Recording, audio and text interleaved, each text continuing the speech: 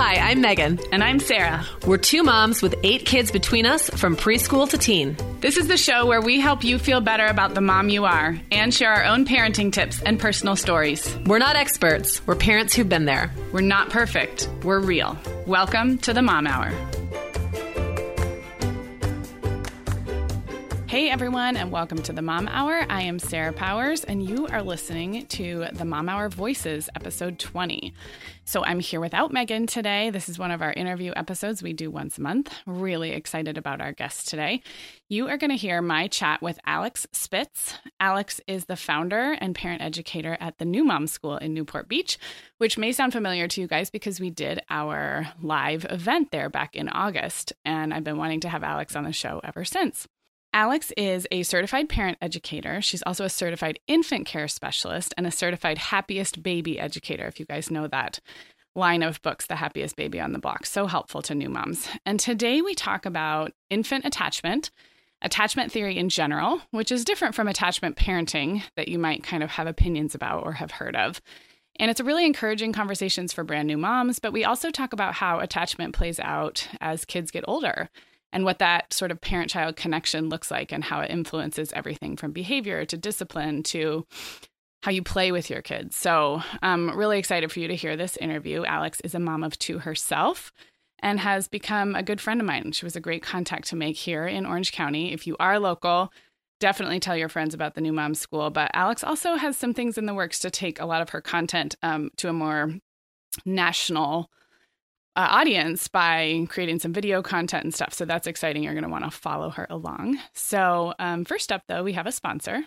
This episode is sponsored by Action Heat. Action Heat makes the world's best heated clothing. Yes, you heard me correctly. Heated clothing powered by rechargeable batteries. So this is a perfect solution to keep you toasty and warm, even in the most frigid winter weather. It's also a great gift idea with the holidays coming up. So their clothing provides that toasty warmth and comfort for your whole body. They have heated jackets, gloves, socks, hats, and even undergarments like long johns. So you can really stay cozy head to toe, which how fun does that sound?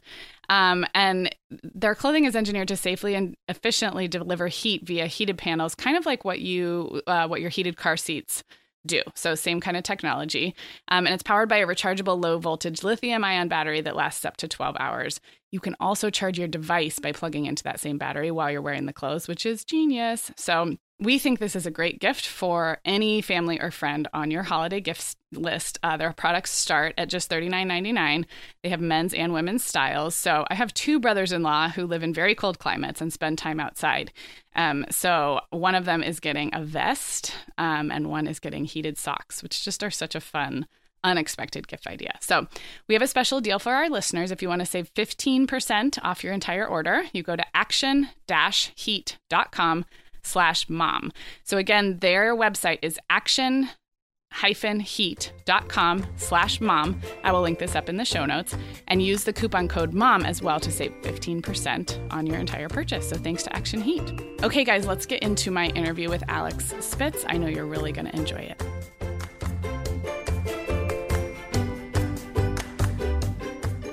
Hey, Alex, welcome to the Mom Hour.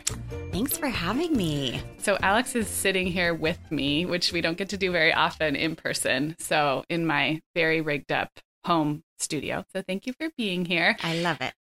So when I introduced you earlier, I told everybody about you and who you are. And then our listeners who listened to our live show a few months ago now, heard your story as owner of the New Mom School where we did our event. So you and I have been planning this and wanting to get you on the show for a while now. And so I introduced you as owner of the New Mom School, which means you spent a lot of your working time with brand new moms and brand new babies. Tell everybody how old your kids are, just for a little context. So I have 2 boys, and my older one will be 7 in a couple months, and my younger one will be 4 in a couple of months.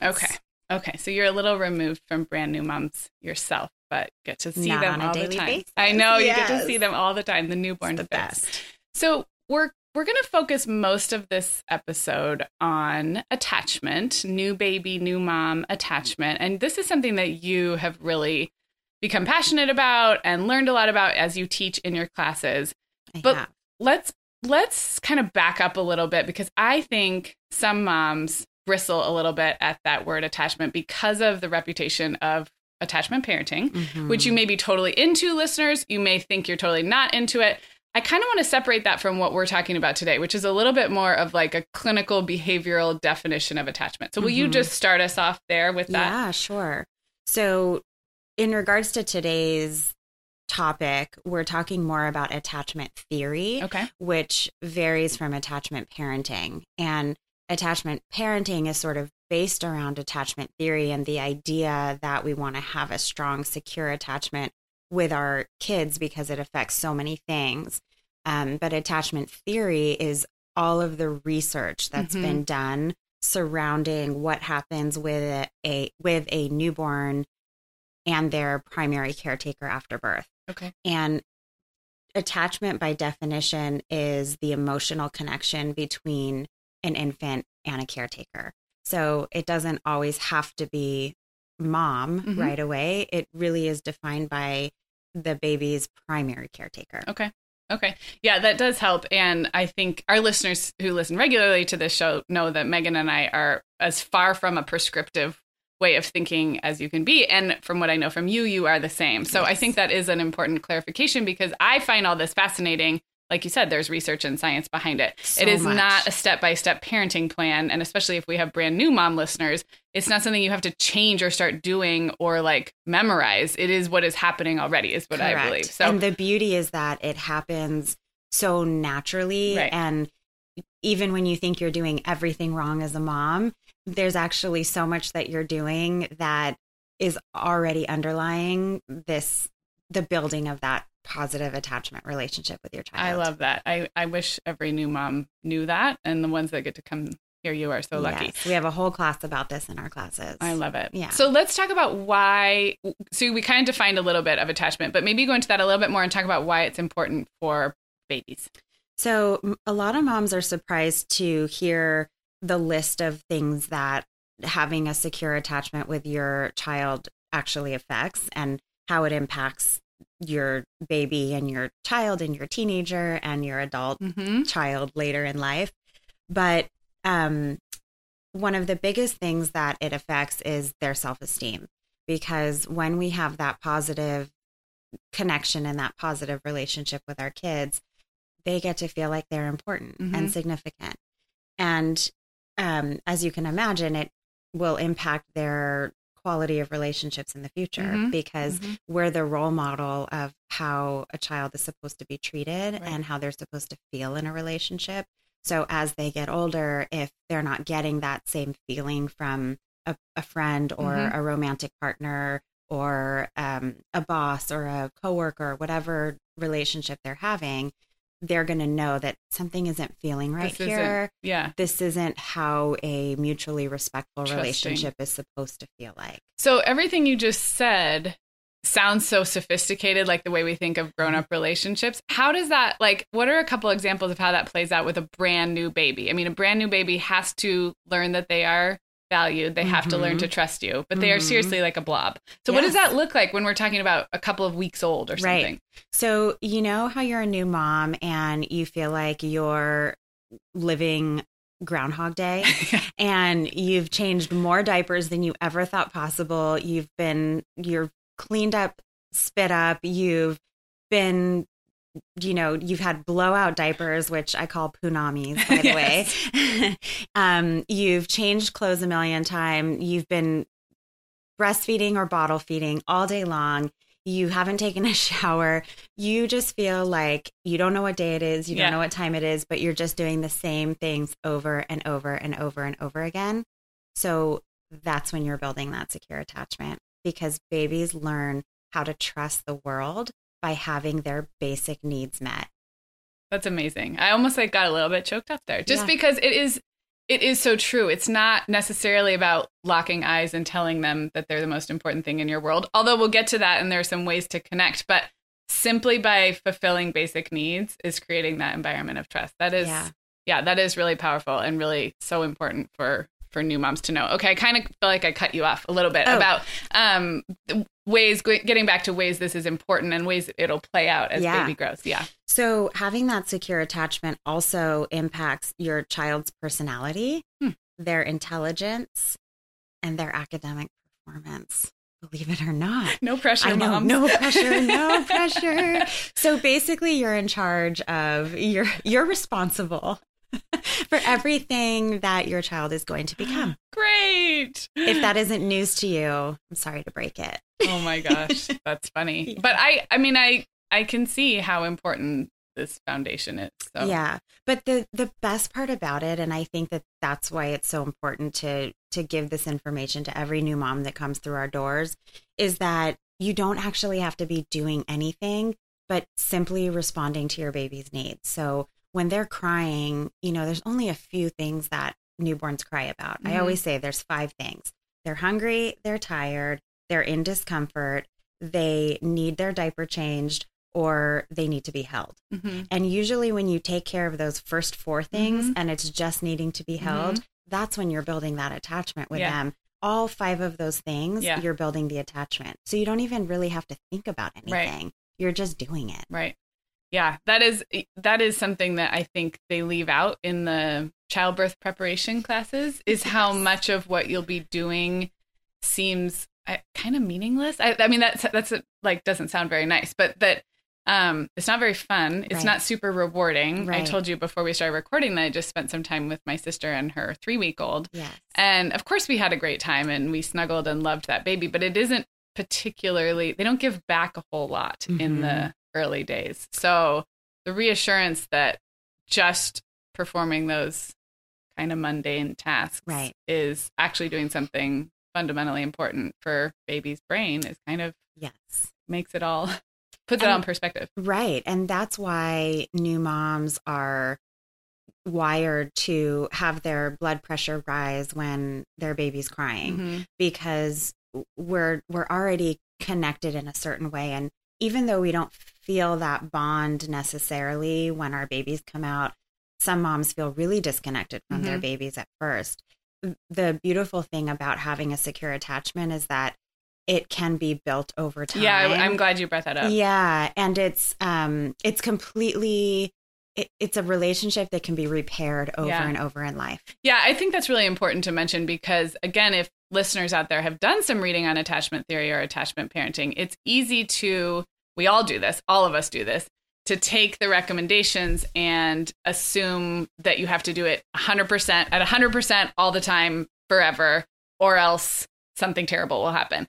So, having a baby who is in their car seat, for example, like one of my newborns screamed for every car ride, everywhere we went for 6 months straight. And I could not respond to her needs or her crying. And I did actually limit my car trips for my own mental health more than hers. Yes. But she was safe and she was okay. Exactly. And so I think it's so important to put this in the perspective of, we're talking about a relationship built over time, not something that you can fail if you aren't able to tick one of those boxes at the end of the day. So that's super, super important. And if you need any further reassurance, I'm sure you were talking to her during that time. And that actually, we know that when babies are left to cry alone, their brains do something different than when they're crying with someone talking to them. Interesting. Yes. Well, and I also had 2 older kids at the time. And I remember being so stressful for me. But I remember it was like a little family bonding. The kids would try to sing. We'd distract each other. And there was literally nothing we can do. So, and Katie, who has a car screamer too. We talked about that recently on our show. So, but that's just an example of a time where you're not able to physically respond to their needs in the way that you'd probably like to. You're not ruining your future attachment with that child. So I think that's important to state. The car seat thing is a really interesting thing. And I have my suspicions on why babies are so miserable in the car seat. But that's a real thing that affects a lot of new moms and a lot of new babies. And the good news is they do all grow out of it. And, it's just kind of trial and error. And sometimes it's just time. Yeah. Yeah. And it's not breaking the bond or the attachment. I think babies are in a weird seated position when they're sitting. And I think it hurts their bodies. And I think that they also might be car sick. Interesting. By moving backwards. Interesting. In the car. Yeah. Oh, I would believe it. Yeah. I mean, I've had kids who didn't cry at all and others who screamed. Yeah. So mine would scream and then vomit. yeah. And that was fun, cleaning that car seat so many times. Yeah, rough. Mm-hmm. Okay, so let's talk about some specific ways that new moms, some specific things that they can do besides meeting the basic needs. And I love that we touched on that. But other things that a brand new mom who's home with a newborn on maternity leave or, home, just ideas to fill that time to increase that bond. So I like to call it stations that you use throughout the day. So most of us have our activity mats, our bouncer chairs, our rock and plays, our swings. When the baby gets a little bit older, we have the little chairs that you can sit them in. The Bumbos or the Fisher Price Sit Me Ups are a really good one these days. It's all changing, it's right? all like changing. Everything at my sister's, I'm like, oh, this is awesome. It's only been like less than 10 years, but all changes. Certain things survive the ages, I that have is to true. say. And so I like to call them stations because we rotate throughout the day. And one of the best ways that you build that strong attachment with your baby is to talk, play, and interact with them. So even though they're not giving you anything back, like you mentioned, they're still completely with it. And they are so much more kind of onto you than you think they are. And they know what's going on. They don't have any way of expressing it except by crying. And I love the idea that a baby's cry is like their superpower. And that's their way of being able to say to you, hey, I have a need. I know I have a need and I need you to meet it. Yeah. And so they're helping you along. Like they're actually helping you respond to them so that they can learn to trust the world. So providing that high level of responsiveness is going to be your best friend. And I always tell moms, if you're taking a shower, and you hear your baby start crying, don't not finish the shower. I mean, don't take a leisurely shower for the rest of the time, but finish scrubbing your body, finish brushing your teeth or whatever it is that you do in your routine. That the baby will be okay if they're in a safe place, especially because that shower is going to make you be a better mom once you get out. And so make sure that you're responding to their needs when they're calling for you. The other thing that's really important is how you respond and what state of mind you're in. As a new mom, there's no end to how much worry we can have and how much anxiety we can have. And I'd say that postpartum anxiety is probably more prominent than postpartum depression, even though I'm starting to see it talked about a little bit more, a I think, lot which more. is good. I love it. There's not so much of stigma anymore. And I do a lot of that in my classes too. And we provide a free support group for moms. But the anxiety can be crippling. And so many moms don't realize that if we're able to do things that calm us before we respond to our babies respond much better. So when we surrender to the fact that we no longer have control in that newborn period, it doesn't feel so overwhelming and anxiety provoking to respond to the baby for the 20th time or get up at 2, 3, 4, 5 a.m. to feed again, when we know that we're doing it for the greater good of their end goal. The end goal is that you want this well-rounded 25-year-old.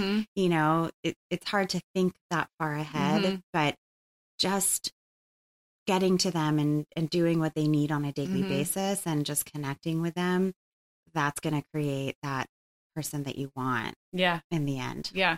I had in my breastfeeding support group at the hospital when I had my first, which was nothing as amazing as the classes that you do, but it was like a lot of hospital, like free programs. It's needed. Yeah. And it was great because it was led by a lactation consultant, but actually if you needed more help with breastfeeding, you went to an actual LC. So the group was more general stuff. But I just remember the leader of that group saying, just get to know your baby, like get to know your baby. And I think, with all of the expert information that's out there, it's real easy for new moms to look outward. Yes. And of course, those resources are good. You are an example of one of those good resources. But sometimes I think it's at the expense of getting to know your baby. And they can't tell you with their words, but you don't have to have any newborn experience to know, oh, I'm just noticing that like after this kind of a feed, they're a little bit fussy. Like that is getting to know your baby. Correct. Which in my mind is as important as getting to know like the best feeding positions or whatever. I mean, they can go hand in hand, but for sure not one at the expense of the other. So I think that's another way too, that just trust that you getting to know your baby is as valuable information as anything else that's out there. That woman gave you very good advice. Yeah, she was. It is really so important. The saying comparison is the thief of joy. Mm-hmm. It is so true when having a baby, and it doesn't stop. Even my son is 7 years old and I'm still looking at his friends going, oh, that friend does that better than my kid. I better step up my game a little bit, Get the training wheels off, Alex. Yeah. My kids were early bike riders. Oh, mine are late bike riders. Well, don't compare to mine. Yeah. Okay. So yeah, it's such good advice to get to know your own baby and just focus on what they need. And building off of that, I always tell my moms, if you're reading something or looking at something on social media or a part of a social media group, and the second you start reading something, you feel your anxiety kick in, close it. Yeah. Leave the group. Leave those groups where they're mom shaming. Yeah. Leave those groups where they're bragging about their kids. That's not what our experience is supposed to be. Yeah. It's hurting us. I agree.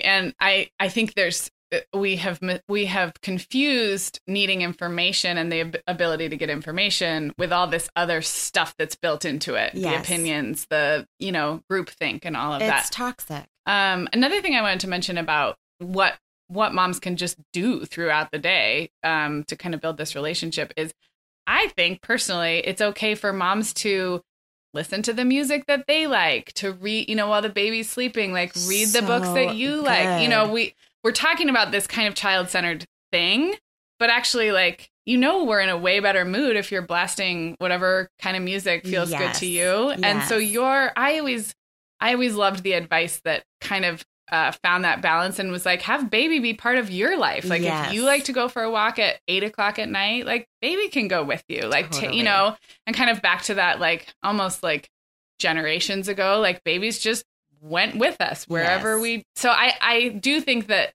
another flip side of this is we get so baby focused that we forget that like, no, you're still allowed to like do what you want to do and bring them with you and talk to them about what you're doing. And especially as they get a little bit older, they're very interested in that. That just reminded me that when we were young, we grew up in the LA area in California.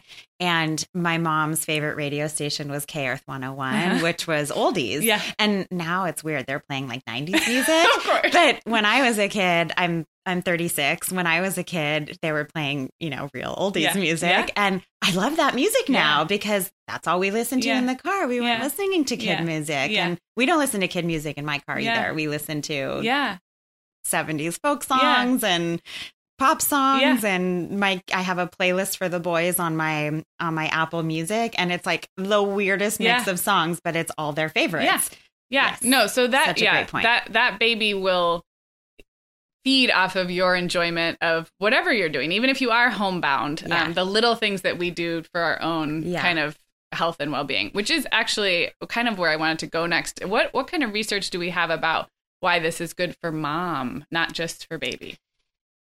The mental state of mom has such an effect on baby because when we're calm and confident in how we respond to our babies, they feed off of that and they can feel our energy. So if you've been in a place where your anxiety is so heightened, you've had it, you have not done anything for yourself throughout the day, your baby can feel that and will oftentimes let you know that they're unhappy with your state of mind. But like I said earlier, when you surrender and you let that go and you come from a calm and confident place, your baby feels that and they're going to be much more likely to come along with you for the ride and be more confident on their own. So I do something for myself every day. And that's a goal that I've had for a long time. It's not something that you have to implement right away, but that's the goal. The goal. And as a new mom, that might look like taking a shower and brushing your teeth every morning. Right. I didn't do that with my first. And with my second, I implemented that and it made a huge difference. I did not shower every day with my first. And it was brutal. I mean, you just don't feel as good. So if new moms, if I can give you one piece of advice, is get your shower in every day. And if it's a 5-minute shower because your baby is screaming, you take that 5-minute shower and you go get them. Or put them in a rocker in front of your shower and shower with the door open. Yeah. I used to do that. Yeah, totally. Yeah. And the baby was fine. Yeah. I would talk to him and we were great. But taking care of yourself is one of the best things that you can do for your baby. You know, there's that cliche analogy of the airplane mask.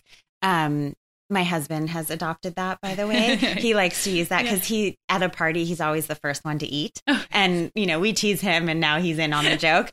But he, you know, so we'll always tease him like, oh, how's your tummy feeling now? You nice and full? It's self-care. I mean, really. That's exactly what he says. Just so he can take care of everybody else. He That's does. so he funny. says, it's the oxygen mask. I need that oxygen, you know, and then I get to go have my meal leisurely and he feeds the kids. So it actually works out for us. But when you are in your best state of mind and you feel like you've had your needs met, you have a much better ability to take care of your kids. And we always need those reminders of what we need. And I like to say to make a list of all of your responsibilities throughout the day and make a list of the things that you want for the day or the week or whatever it is, right? Start by, if you love to work out, but you've never been able to get it in your schedule, get it in your schedule once a week and put it on that shared calendar in the family and make sure that you do it. That's the important thing. Yeah. You have to stick to it. That never changes, don't you think? Never. Like, I mean, I was thinking about my 4-year-old who has probably the most challenging personality of all of our kids. And when you were talking about them picking up on your stress and that never goes away. Your child's behavior is always going to be influenced by the energy that you bring, which on the one hand could seem like a lot of pressure. Like, okay, moms, you always have to be calm and confident. It's actually, I mean, that's one way to look at it. But the other is that it's really an opportunity to take care of ourselves for a good reason because we want to be a good role model. Yeah. We don't want our kids growing up and not taking care of themselves. Right. We want them to take care of themselves. I wanted to just mention something else because I think it's really important, but having a rhythm to your day and showing your kids that there's a routine to our lives makes them feel more secure and in turn makes them trust us more. So we want our days to look the same, but what's really important about that is a nighttime routine. So the nighttime routine is what helps our babies sleep better, helps them get the restorative sleep that they need so that they're in a calm state of mind. And a nighttime routine consists of anything that works for you and your family. Doesn't have to be by the clock and it doesn't have to be what everyone else says a nighttime routine has to be. We didn't bathe our babies every night in our house. And so our nighttime routine didn't have a bath in it. We do now because that does, it ends up being helpful. But our routine was the baby got fed, the baby got put into their sleep sack and swaddle, the white noise was turned on, the lights were turned off, and the baby was put down for the night. And that was either by rocking or one of my kids had an easier time going to sleep on his own than the other. So whatever that looks like. So just those 4 things. And we didn't even start reading until later. And there's a lot of pressure on moms to like, read to your babies, read to your babies, read to your babies. I promise, don't force it. If your kid is not interested, don't worry. I agree. Talk to your babies. Talk to them instead. Don't sit Sing there to awkwardly. them. Yes, I'm a big singer. To my babies. I love that. Well, we're going to take a quick break and then we have more to talk about when we come back. Okay, guys, have you tried a Kind bar yet? You've been hearing us talk about them for months now. You might have seen them in your local grocery store, at the coffee shop, or at the gym. Kind makes delicious, healthy snacks using whole ingredients that you can recognize and pronounce. And we've got a really fun holiday opportunity with our partnership with Kind Snacks. So they are running something called the Kind Cube to give as a gift. It's filled with a variety of 20 tasty snack bars, makes a perfect present for any snack lover, including yourself. We talk a lot on this show about how Kind bars are mommy's snacks in our homes. Again, these snacks are made with delicious ingredients like nuts, fruit, and dark chocolate. The bars are a gift that both your body and your taste buds will love to receive, as well as your health-conscious friends and family. So Kind believes you shouldn't have to choose between your health and taste when it comes to snacking. We agree. And that's why award-winning chefs and nutritionists love and recommend Kind bars. So I've been trying some new flavors lately. I'm a big fan of the Healthy Grains series. These are flavors you don't necessarily see in the store, which is another really good reason and fun way to experience those flavors when you gift the Kind Cube to someone this holiday season. So the way you get this is go to kindsnacks.com/TMH. That's TMH for the Mom Hour. So again, it's kindsnacks.com/TMH to learn more about the Kind Cube and add that to your gift list for this holiday season. Thanks so much to Kind. Okay, we're back with Alex. We're talking about attachment theory, bonding with our new babies, and also really how this continues to play out as kids grow. So you have a little bit of research for us, I think we're going to start with. Yeah. So for those of you who have studied any psychology, you will probably recognize the psychologist Erik Erikson. Mm-hmm. And he was revolutionary in coining the stages of psychosocial development. And what he says is that throughout our lives, we have various tasks as humans that we're supposed to master. And as babies, as newborns, within the first year of life, our first task in life is to learn trust versus mistrust. Mm. So this is the fundamental sort of building block to the rest of our lives. Mm-hmm. And when our babies learn to trust over mistrusting their environment, it is such a beautiful way of building the foundation for a stable sense of self, their self-esteem, like I said earlier, their ability to be more curious and explore their environment in an independent way. It helps their social skills.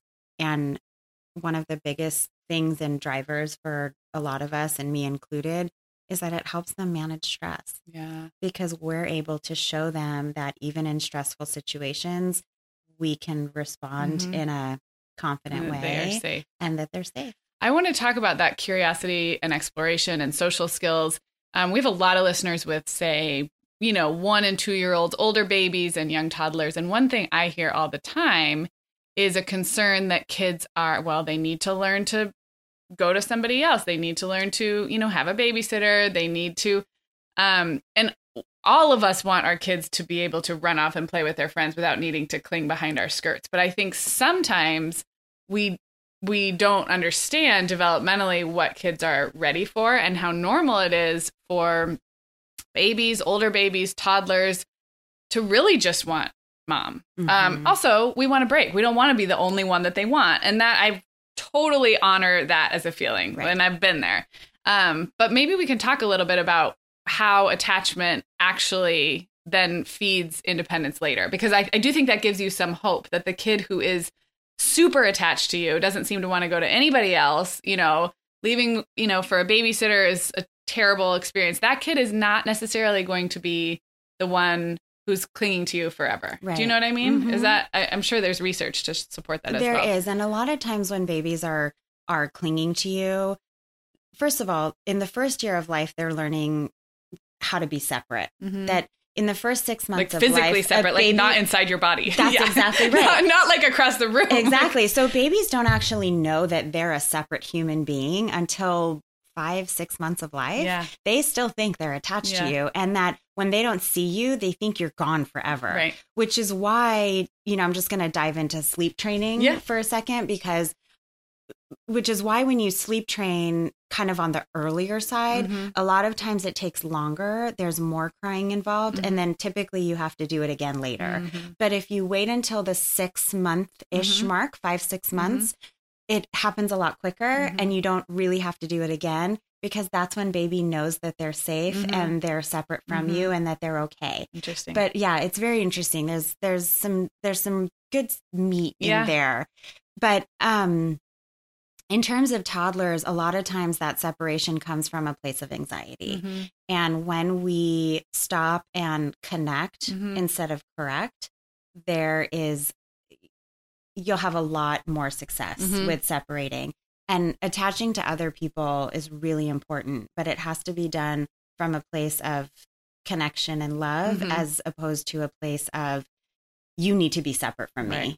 And we end up getting anxious ourselves. Totally. So then we're recording this like before the holidays, and there is always that moment where like, you know, everybody's so excited to see the baby. And my memory of this is more with like 6 to 12-month-olds, you know, who really are very clear who's who and who's not mom. Like a lot of newborns can be passed around, but and then you feel bad as the parent because, you know, everybody wants to hold your baby and your baby doesn't want any of it. I think it's just helpful to know that's normal. And don't put your baby through stress because other people want to hold them. The trick is keeping them in a carrier.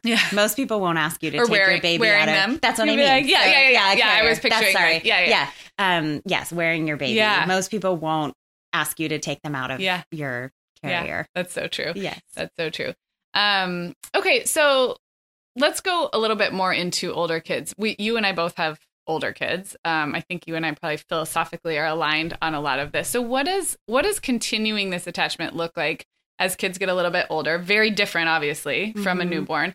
And I like that you mentioned earlier that attachment that can be, you know, damaged and repaired, and will be, not just can be, but will be damaged and repaired over time as our kids grow. So what does that look like, or what would moms of older kids be thinking about when thinking about attachment? Yeah, I actually have personal experience. My older one had an unfortunate situation with a nanny that we had, and then also had an unfortunate preschool year that caused him to lose trust in me and the world. And I don't think he felt safe. And he told me that actually one day he didn't feel safe going to school.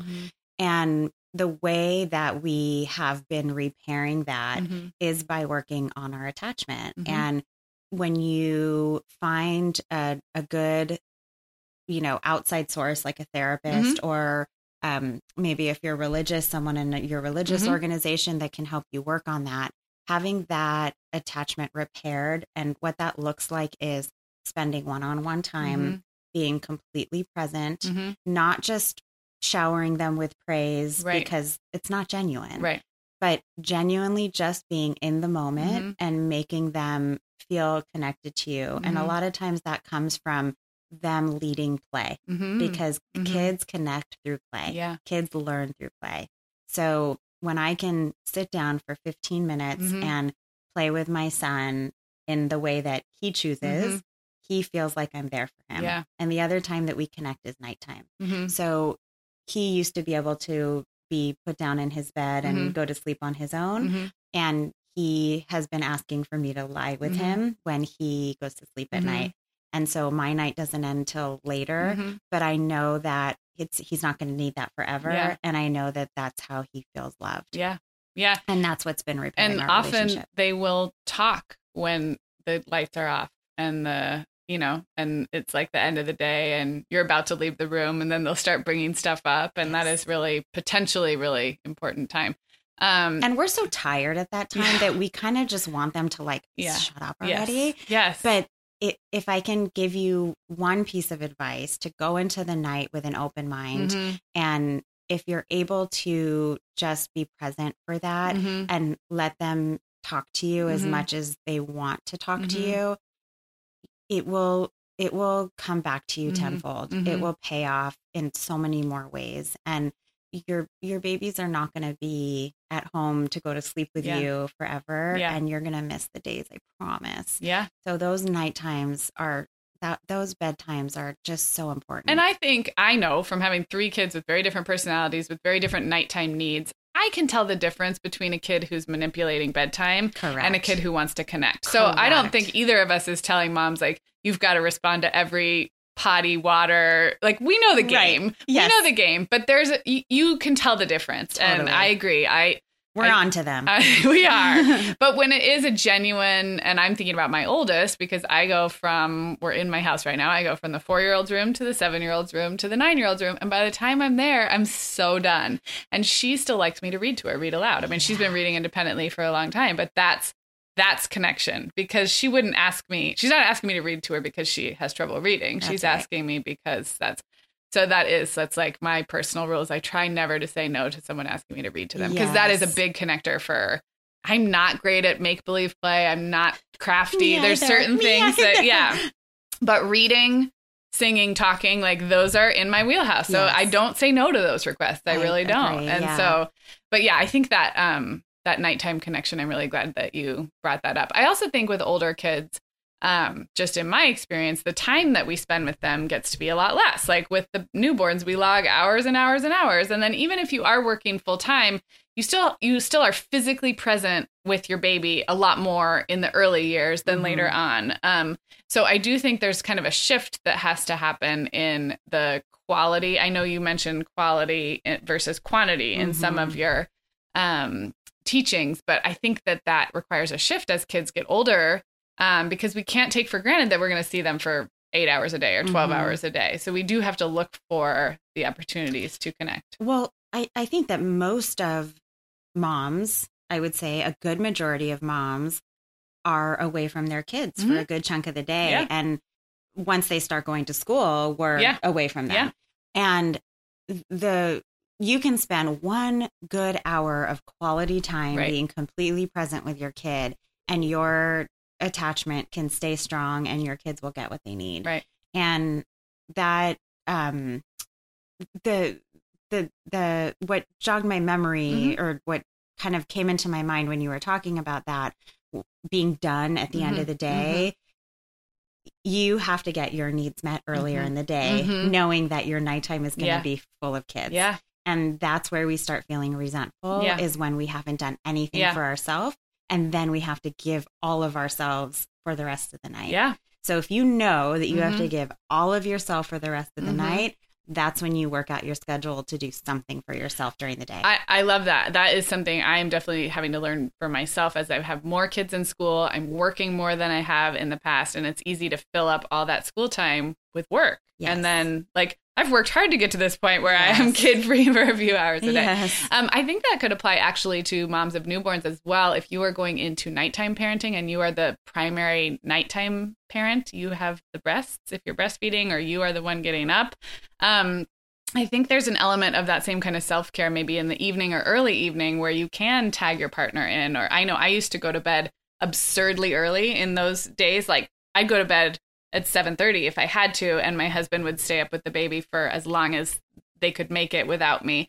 So I think it's kind of the same thing. If you know, that's really smart. If you know that you're sort of like, I've got to be on for these, whether it's older kids at bedtime or a newborn in the middle of the night, proactively building something in that sort of refreshes or renews is really And we really did it the opposite way. I was on duty till 4 a.m. and my husband was on duty from 4 to 8 a.m. Yeah. So I knew that every night I'd get at least a 4-hour chunk of sleep. Yeah, that's important. But it took a while for us we had to have, a meltdown before we got there. Yeah, no, I think it took us, I think it was the second baby really where we shifts. You got to do shifts. Figured that out. Yes. And actually my husband has really, talking about bonding and dads, my husband has really sweet memories of those, like the movies he'd watch and the books he'd read, and it was just him and a newborn. Yeah, when he was on duty from like 8 to midnight or however long he could take it. And so that's important bonding too. That's a whole other episode, I'm sure, talking about dads. Yeah. So I wanted to ask,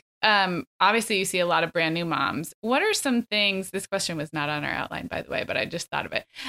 What are some things that can potentially get in the way of a healthy attachment? Some things and I don't want to scare people, but I know you've got to see it, some things.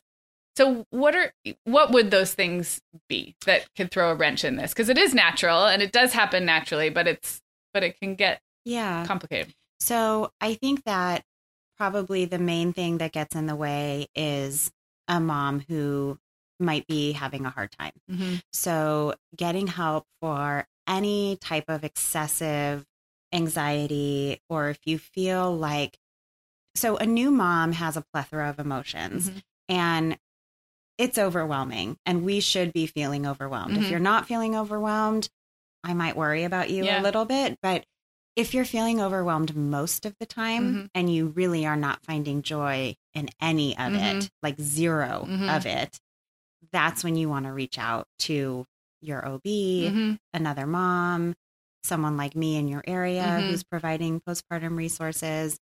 But that's going to get in the way of attaching and having a secure attachment to your baby.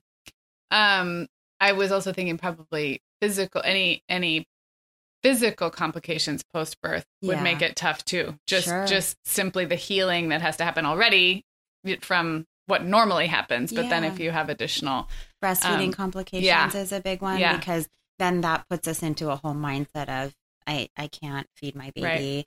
Right. Lot of stigma that's happening right now, and shaming and, formula's poison. And I can tell you, I'm so thankful for formula because it gets to keep our babies alive sometimes. Absolutely. Yeah. Absolutely. So I want to talk about the New Mom School, and let's assume that maybe new listeners or people who didn't catch our live show. So at our live show a few months back, you got up and we aired this on the show and kind of told the story of how, because you didn't set out to say, I want to have a school for new moms. No. So will you just retell that story? Because I think it's worth repeating, and a lot of people haven't heard it. How you came to do what you do. Could have just patched it in. I know. No, I want to hear it again. So when my first son was born, I had always felt like I was put on this planet to be a mom. And when he came into the world, I was proved wrong. That's not what I was supposed to be. And I had a very hard time transitioning. He was what you call an angel baby, where he didn't really cry after the first few weeks of breastfeeding and getting our latch on correctly. He was a great breastfeeder, and I was blessed with a lot of milk. And my husband and I had a really adoring relationship up until that point. And I was so shocked at what happens when a newborn rocks your world. And I felt so guilty that I wasn't enjoying every minute. And it was so shocking to me what actually happens behind closed doors between a husband and wife, and the lack of sleep and the feelings of resentment towards other people in the world who are getting ready for bed when dusk hits. I mean, that was probably the most anxiety provoking time for me. Yeah. And that's pretty common. And what happened was at about 8 weeks, I said, what can I do? I mean, I'm so isolated and alone. And I felt so much shame. I mean, I think that was what was so shocking, was the shame that I felt, that I wasn't enjoying it. And I had a good baby. So there was like this extra level of shame because I had learned that moms didn't have good babies. So like, to speak. You're so lucky. You should be, should be happy. Oh yeah. Yeah. And my husband and I were more disconnected than I thought we could ever be. So locally, I found a group, and the women in the group really saved my life. And I was so hungry for information because I'm an information seeker. And I wish that there had been more education in my class, but there wasn't. And so I searched high and low for research-based information. I didn't like reading the books. They didn't make me feel confident. They actually made me feel like I was failing or that there was something wrong with my baby. So I'll admit it, I don't read a lot because it doesn't make me feel good. Yeah. So I don't want that for other moms. So I joined this group, and the women were very life-saving, just having that support in person. Fast forward a year and a half later, we moved to Orange County from the LA area, and I looked for something supportive for me because then I went through another transition of being alone and not knowing anyone. And now I was working full time when I had my first. I was working in real estate development, and I moved and didn't have a job and knew I was going to have to work eventually. But I had been at my past company for 12 years and I couldn't imagine working for anyone else. And I looked for a support group for me because I was struggling again. Yeah. And I didn't find anything. And I didn't find anything at the time for moms of newborns. Mm-hmm. So I had taken all the information that I had learned and just called out on a local social media group to get together once a week. And at the time it was called OC Mommy and Me. Mm-hmm. I named it. And about a year and a half ago, we changed it to the New Mom School. Mm-hmm. And that was 5 years ago. And we've had close to 2,000 moms in classes since then. That is amazing. Mm-hmm. I mean, it is such a gift to new moms. Again, I mean, our listeners know I moved here when my youngest was a toddler. So I was not a new mom here, but I can't imagine a better resource for Orange County new moms. And hopefully there are similar places around the country. I think the things to look for, I think it's fine to start at the free one at your hospital if it gets the job done. 1,000%. I met friends there. It did not have the educational component that your school does. Right. So, but that support is life-saving. the support is life-saving, and our facilitator was an angel, truly. We That's just didn't beautiful. have, so you have, what you do is really have a curriculum, 10 weeks, right? For like Yes. the main For the one. newborns. For the newborns Mhm. is 10 weeks, and it's education-based, but of course also the moms are meeting new friends, they're getting together, they're getting out of the house, Mhm. they're chit-chatting about which, pacifiers they like best, like all those things Yes. that we think should be so easy Yes. to find, and it's not. Yes. So, but then on top of that, having the really high quality education and research in a totally judgment free. Like, I feel like I could tell that about you right when I first met you. And Yeah. that's hard. I mean, there's a lot to talk about with new moms, and a lot of it is fraught with potential judgment. Mhm. So I think what you've accomplished is great. And I think having something like that, hopefully for our listeners everywhere, that there is, Mhm. something similar. And if not, creating it yourself just by having a weekly get together. Yeah. And my goal is to be able to put this in some kind of a digital format, Mhm. whether it's, an audio or a visual or videos or whatever it might be. So if you follow us, keep following us, because this is helpful for me to be able to catapult this into another form of information that moms can get across There's a need for world. sure. And I know we'll hear from people. So that's a great segue. Let's tell people really briefly where to find you online, just your website and your social. Yeah. So our website is newmomschool.com, and it's just singular mom. So there's not a double S. Yeah. And then on Instagram and Facebook as well. We're New Mom School. Yeah. No, it is. It's just been really fun for me and Megan too, even though she's far away, but you got to meet her at the live show. I loved having you guys at the studio. That was fun for me. That was really cool. That was a treat. Well, this has been great information. Our listeners know that if you go to themomhour.com, we will have a show notes page for this episode. And if there's any articles you think of or any resources that you love, we didn't really get into any of that type of stuff, but we can link those up there, as well as link to your website and all of that. So thanks, Alex. Awesome. Thank you so much for having me. My first podcast. I know. It's so fun. Love it.